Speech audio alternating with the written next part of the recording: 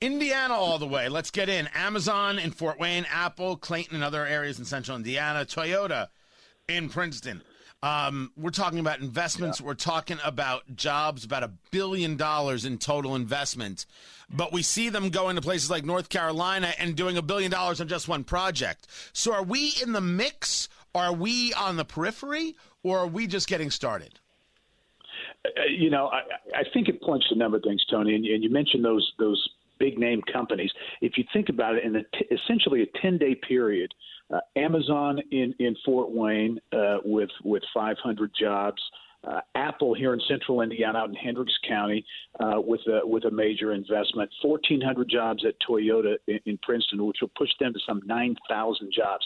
Three big announcements, three different parts of the state. You and I have talked a lot about the fact that more than Indianapolis needs to do well in the economy. And here we have examples of Northeast Indiana, Southwest as well. So I think it points, I don't know about just getting started, but I think it's continued momentum and really positions Indiana, I think, very well coming out of the pandemic. Another announcement, Tony, that we have this morning at InsideIndianaBusiness.com is Connected, which is a tech company here in downtown Indianapolis. They're committing to 400 jobs as well over the next 3 to 5 years. Now, again, those are commitments. Those aren't done. Those aren't jobs that are available now. It's over 2 to 3 years. But some big announcements around the state. Those kinds of places, like Connected, you can find that story at InsideIndianaBusiness.com. We still get into this back and forth idea of what are the jobs that we need when, Apple says they're coming and it's a distribution center. There are some people who say, yeah, but what we really want is the technology side of it.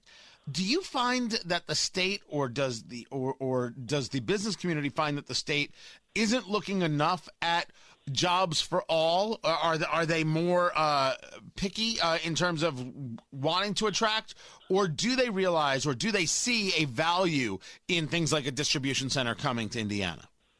Yeah, I think they see value, but at the same time, I think the state it has said it on a number of occasions too. They're going to look at jobs that pay above the average wage. Those jobs that get the average per capita income up, which we as a state in Indiana have been lagging kind of the nation, if you will, for a number of years. So they're going to look for those jobs that pay above the average. But then again, you're looking at different areas of the state of Indiana too. A distribution center in Wayne County in eastern Indiana, just to throw a name out there, could be extremely attractive. Maybe they're not in the hunt for some of these higher paying tech jobs. Just talking theoretically now. So those kinds of jobs, you have to go over the entire mix and the range of salaries, if you will. And, big focus on technology, on life sciences, and those jobs that pay above the average. But those distribution jobs, especially from big names like Amazon and Apple, are attractive as well. Talking to Gary Dick from InsideIndianaBusiness.com, on Twitter at IIB. One of your pieces, State of Downtown Improving in Indianapolis. What are people telling you, and what are the metrics by which they're making this claim? Yep. In fact, the State of Downtown was an event I was actually at and participated in on Thursday of last week. And, they made no bones about it. Still a lot of challenges downtown, to be sure, coming off of the pandemic and some of the social unrest from last year. But one of the indicators, one of the metrics, talked about is downtown hotel occupancy. And Leonard Hoops was at that event and said that the previous weekend was another weekend that saw Indianapolis hotel vacancy or occupancy, I should say, among the tops in the country.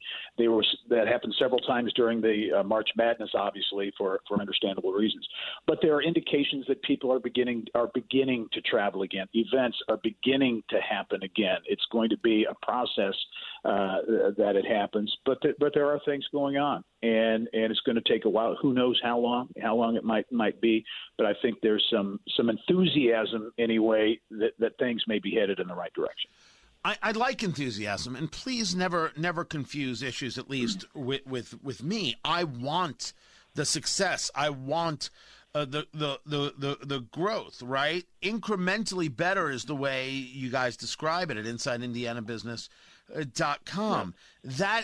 That is a hopeful eye, but that's not, hey, here's a real measure of this is where it was 2 years ago and here it is today. And the follow-up I'm going to ask is, are we viewing this based on what happened regarding the pandemic and perhaps the riots, or are we basing this on where we have been in a slide in downtown over the last few years?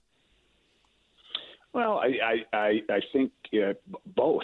I mean, I think if you look hotel occupancy numbers, and as Visit Indy releases those, they will go back to 2019 and compare to 2019, which is the way to do it. But at the same time, understanding what has happened over the course of the past year and how bad things got, there's a long way to go. There's no question about it. And I think there's a feeling that things are in place for as they were calling it at the event, a resurgence of downtown. How long is that going to take? How long is it going to be before people feel comfortable going out to eat and being in places and going to events with other people? Those are questions that don't have answers for yet, but it's a real focus of a lot of folks, including the folks at the Indianapolis Motor Speedway who were part of that event. And obviously that's going to be the biggest event, certainly biggest sporting event held since the pandemic, even at 40%